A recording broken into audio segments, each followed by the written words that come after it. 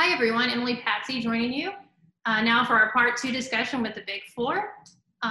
With me is Deborah Byers with EY, KPMG's Regina Mayer, PwC's Nilufar Malavi, and Deloitte's Katie Pawlowski. Thank you all again for taking part of this panel. For the first part of the discussion, we touched on the effects of the first half of 2020. Looking ahead though, I wanted to get each of your takes on what the future of the industry would look like. We talked about it a little bit. I think everyone mentioned it here and there in the first half of our discussion, but the global energy transition topic has continued to grow this year. And in February, BP pretty much kicked things off by setting one of the oil sector's most ambitious emissions reduction targets. What are the ramifications of BP's announcements to increase its renewable investments and reduce oil exploration? Katie, maybe you can take this and maybe also explore, what do you expect other companies to be as aggressive? So what we're seeing is that different groups of companies are pursuing different strategies in response to the energy transition. We actually just released a paper on this, and we spent time studying and comparing and contrasting the IOCs to the super majors to the independents. And certainly the trajectory for the European companies who are transforming themselves into clean energy companies and investing in renewables is a different one than we're seeing from some of the US super majors. It's still early on, and really this most recent year is perhaps the most ambitious year that we've seen in terms of targets set for low carbon types of emissions. And we saw the US super majors moving pretty significantly, expanding their scope to 1, 2, 3 in certain cases. And so what we do expect is that it's going to continue to evolve, and that some of the factors that make it vary are company size and regional presence and their assets, and that's what's shaping some of their decarbonization strategies. And then is the consumer and investor and regulatory preferences tend to evolve. We also see that as being a very significant driver to informing their various strategies. Thank you for that, Katie. Did anybody have anything else to add about maybe your take on BP's aggressive moves and its effects maybe on the rest of the sector? Okay. I thought they were quite clever, right? In terms of the rebranding, because I guess a couple decades ago, Lord Brown, who was the CEO at the time, attempted to move in that direction with the I think they called themselves Beyond Petroleum, sort of rebranding. So they couldn't go back that way, but they did come up with what I thought was incredibly clever, the play on the IOC instead of being an integrated oil company, an integrated energy company, and demonstrating what they're going to be like in the future. I think the market seemed to react very favorably to that, and clearly it was perhaps the most ambitious set of announcements to date.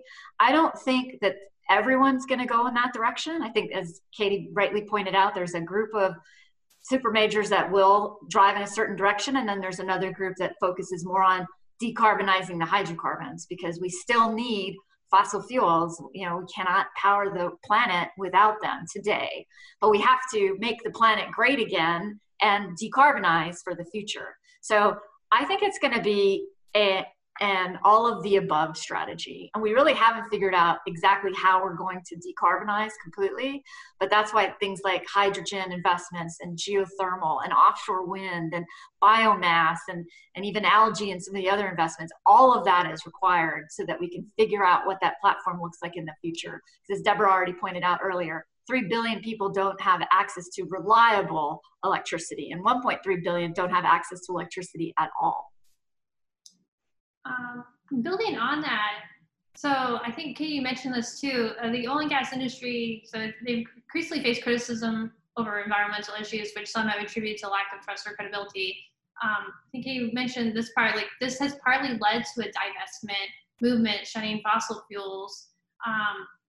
In the US, several of the independent oil and gas companies, including EOG Resources, emphasize ESG plans or ambitions during their second quarter earnings calls. And I think we've started to see several large independents in the US start releasing sustainability reports and ESG reports.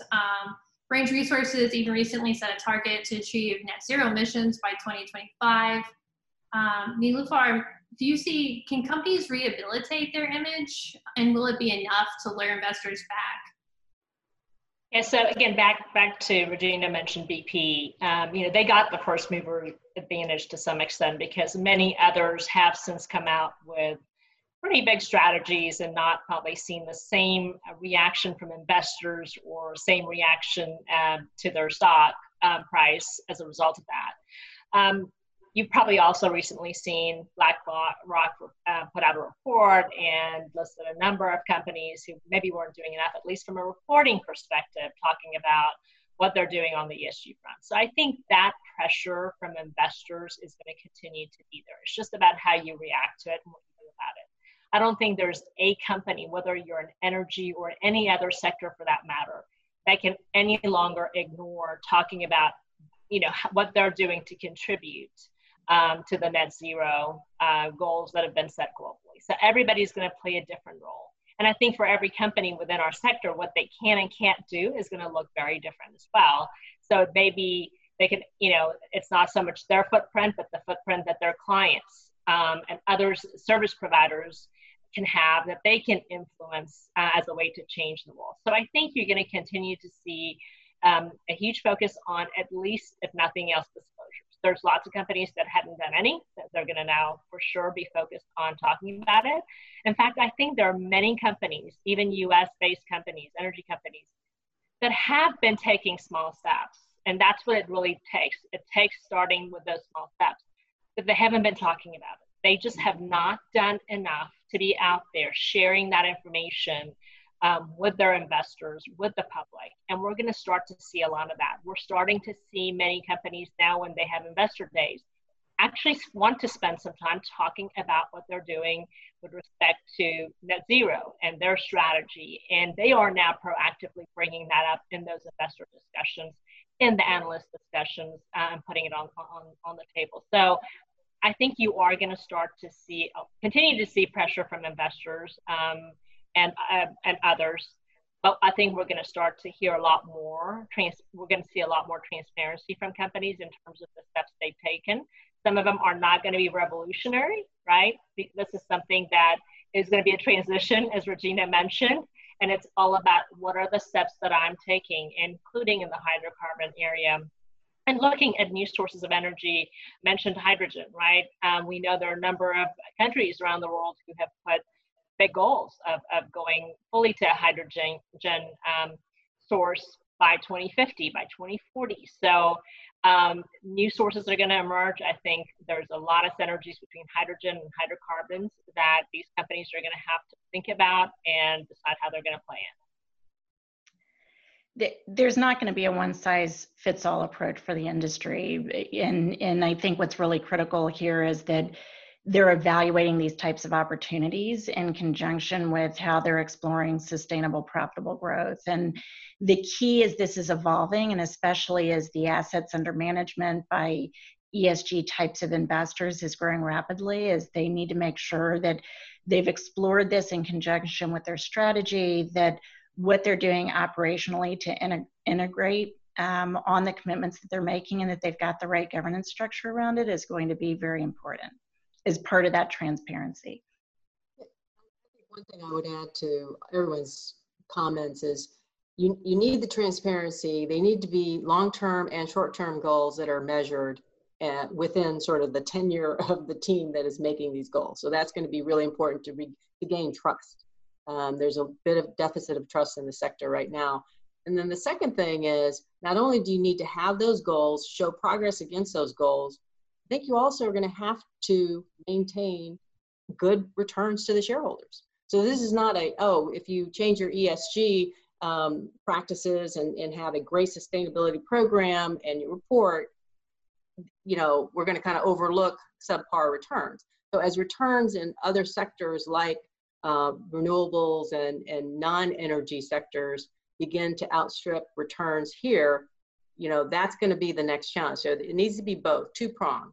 They need to also show good returns. And that's the challenge, really, because some of the technologies you just mentioned, whether it's hydrogen or it's, you know, offshore wind, they continue to be challenged to scale on an economically for right now. So more investment needs to be made, and how do you balance that and you know, give back the returns to the investors? Thank you, Deborah, for that, and everyone. Curious, talking about the ESG topic, it's made me think of something. Are y'all, from your clients, are you being asked more about ESG and sustainability reports, or is it just now they're talking about it more in the public? I don't know if anybody has anything, maybe anything insightful to add about that. Are you seeing more of your clients talking more about it? I don't know, because I hear it like it's an increased, it's a trend and it's increasing and stuff. I just don't know if it's true, if we're just hearing more of it from the companies. I think there's a quality factor here, right? There's been a lot of reporting for a long time by a lot of people. And it's just a matter of, do those reports really mean anything? Are they sharing meaningful information? And what are we measuring? So now we do have standards. There are a few standards that are very widely accepted. So I think it's all about, you know, picking one of those standards and measuring yourself against that. And also thinking about, from an internal perspective, what is it that you're trying to measure? And do you have all the data?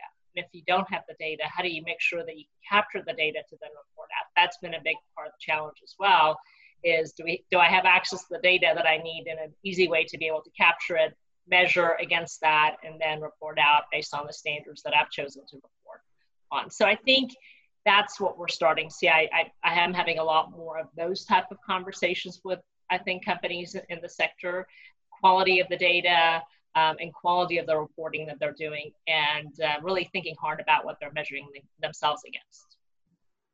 I think what's different, what Nilafar, what you were saying, we have had sustainability reporting and lots of things that have occurred in the past.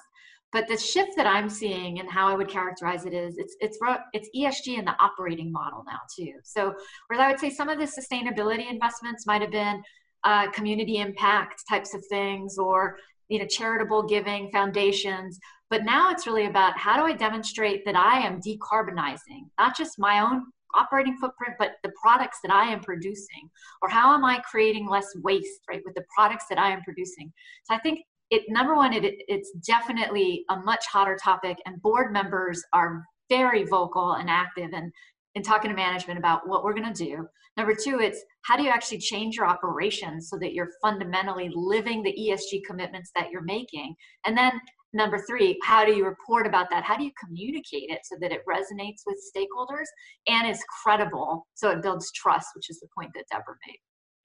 What's really interesting is ESG was gaining a lot of momentum in, the 2005, 2007 time period, and some of the other industries, and in particular consumer and retail. And this was right before, the crash of 2008, which it did feel like the topic lost some of its momentum in certain industries and sectors who were dealing with financial solvency. And so right before COVID happened, Larry Fink put out what's being called as the BlackRock letter, which, really challenges, what companies are doing in this area, and to the points being made, how they're operationally integrating and, taking this beyond reporting, right, to really drive towards results. And I was curious, given that this is a place that I personally deliver in, over the course of the years, what was COVID going to do? Was it going to have any impact on diminishing what I saw as momentum associated with the BlackRock letter? And in my view, it only seems to have accelerated, I think, some of the pressure, and reason being is there were demonstrable results as it relates to environmental impacts with the reduction of flying and driving. And so I think because those were realized, right, it's resulted in a recognition that the impacts really can be made, and they can be made so in a shorter time frame than people were naturally thinking. COVID also, if you think about ESG and what's within its scope, pandemics can fit within the scope, and companies' responsibilities to managing within their professionals and within their employees. If you think about some of the safety and the human health concerns and those sorts of things. So in our experience, I feel like it is more frequently being discussed and gaining momentum versus reversing. Maybe pivoting now from ESG, and it might tie into this, but what about the digital revolution? The topic isn't new, but could current market conditions provide an opportunity for companies in the sector to explore new digital solutions? Maybe Regina, could you talk about how do you approach adopting new technologies with your clients, and could digital technology help speed up the sector's recovery? Clearly, digital capabilities were absolutely critical for any company's ability to pivot during the pandemic. And we saw that those companies that were ahead from a digital footprint, digital services, a digital channel to the marketplace had a much better method for pivoting. But we had some clients that didn't have VPN access for all of their employees, didn't have, laptops for all of their employees, still had desktops. So how resilient they were. And when you looked at some of their global footprints too, with shared service centers and far-flung locations that maybe didn't have the level of infrastructure that existed in other more mature economies. So this has been the greatest test of digital resilience that the world could have ever imagined. And I think that the Microsoft CEO is Satya Nadella is quoted as saying, "We've seen 2 years worth of digital transformation in only 2 months." That is only going to continue to accelerate. Even those that I count myself in this category, a dinosaur, not super tech savvy, have recognized the benefits of having the technical wherewithal. And it's just opening up our eyes to everything that digital can do. I'll give you just a few use cases that have come up recently during the pandemic. One of the very large refiners has said that they only operate on weekend staffing now. So no one goes into those big refining headquarters buildings anymore. And all those process engineers or the mechanical engineers, they're figuring out how to support the folks that are on site that need to be close to the valves remotely. Well, then can you pool those resources and have them work across a network of refineries? Do you really need as many people as you had before out on producing platforms, out on drilling rigs? Can you figure out how to I don't think the headcount is going to snap back to what it was pre-pandemic. And I do think the automation and the digital technologies and capabilities that we've already seen will continue to accelerate. Thank you, Regina. Did anybody have anything to add about digital revolution or the? Well, I want to disagree with Regina. I don't think she's a dinosaur. I think she's very forward thinking here. So that's the only my T-Rex arms here, Deborah. T-Rex. Right.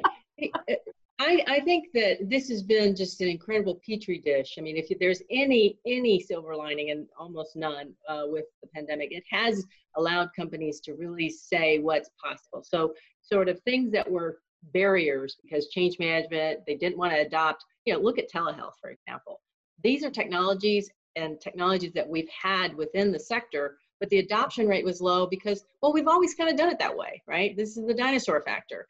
But now you're forced to do it, whether it's remote work. You saw, I think there was a Wall Street Journal article I thought was really excellent, showed a picture of a group of guys working, and guys and gals working and really doing some remote engineering work on an offshore platform. Well, we could have done that before the pandemic. It wasn't like someone came up and said, wow, this is a great new technology. And so I think using it and showing that it's it's safe, will then accelerate, everything everybody's been talking about, really accelerate it. And I think it's that barrier to adoption. I think the other thing, we're also on the cusp, or we're on the cusp of sort of a data transformation, because you can't have digital transformation without really getting the data transformed to be able to scale the things that, machine learning, AI, all of that can afford regarding automation and the productivity increases that you could get. Everything you've talked about, Regina. But I think the data revolution was coming, discarding the old data lakes, going into these new technologies of data fabrics that can come in and work with data in their native environment. Now you've got the data and the insights, you marry that with the existing digital technologies, and off you go. And I think the big open question is the workforce. And I think that's something that, companies are going to have to grapple with for many years to come, really. Retraining the workforce, right-sizing it, all of that. Maybe closing us out, like, final thoughts. Deborah, maybe you can take this one. Final thoughts on the industry's path forward. How do companies maneuver through current challenges the industry is facing to successfully end up on the other side of the downturn? We might have, maybe this whole two-part discussion is the answer to this. Deborah, any final thoughts though? Oh boy, that's a really difficult question. I think, the economists used to say, if you want to be right, forecast early and often. So I think, modeling the different scenarios and looking at your outcomes and really looking at your future strategy from where you sit today. So you've got an incumbent asset base. You need to figure out how you get that asset base to kind of, tick all the boxes on ESG. How do you decarbonize, and how do you show a growth story and a return back to the investors? And so I think that now you need to look at what the recovery scenarios are going to be. So we look at stress testing your existing asset base, as well as what was your existing strategy, how will that look under different scenarios of either recovery or energy demand growth. So I think that is even more critical than it ever was in the past. I would agree with that. I think the volatility that has been in energy over the last 5 years absolutely requires that you're evaluating various scenarios and your ability to flex under those scenarios. We talked about digital in the previous question. Digital is your key to agility.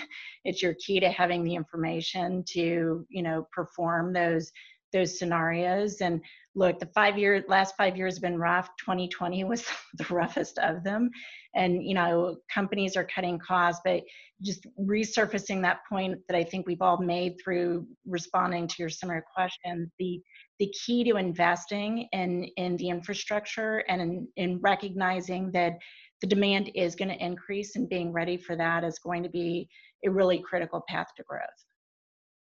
And I would add that I think one thing we've learned during this the dual shock of COVID-19 and oil price collapse for the industry, is that all those things that the industry thought they could never do, it's impossible, it's hard. They have now demonstrated that in a very short period of time, those are doable when you're forced to. And so how do you now take the learnings from that and truly be transformational and strategic in your thinking? Back, I think, to your first question, do you throw everything out and start with a clean sheet of paper? Absolutely not. But do you really focus on all those areas, whether it's from an operations perspective, whether it's, from a back office perspective, whether it's your strategy for your business? Do you talk about what's possible? Because they should know today there's a lot more that's possible than people thought, 2, 3, 4 months ago, and including, all of us probably on this call. So I think that's the way, these companies in our sector need to be thinking. And I think some of them are. I think others are still holding on to hope that things will go back, not to where they were, but closer to that. But I think if you want to come out of the other side of this pandemic and be successful and win, you're going to have to think differently going forward and take some risk. I totally agree with these amazing women that I got to share the stage with. Thank you for having me, and thank you for the time.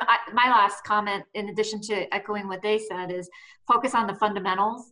What shocks me is, when we came through the downturn in 2014, 2015, we knew cash flow is important, right? We knew debt on the balance sheet is not a good thing, and especially if it's an early stage maturity. So we have to focus on the fundamentals and return to shareholders while we pivot into, right, what we know is coming, the energy transition. So even when I talk to subsurface clients or oil field services companies, I ask them, how are you positioned to support offshore wind, or geothermal drilling, or what is your play going to be when we know we've got to lean into the transition?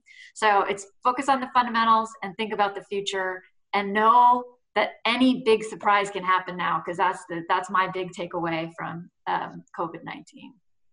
Well, thank you all. I want to thank you all again for joining me today. I speak for both myself and Hart Energy when I say we appreciate each of your expertise and leadership in the industry. We wish you all the best. So thank you, and I hope to talk to you again soon. Thank you. Thank you, Emily. Thank you.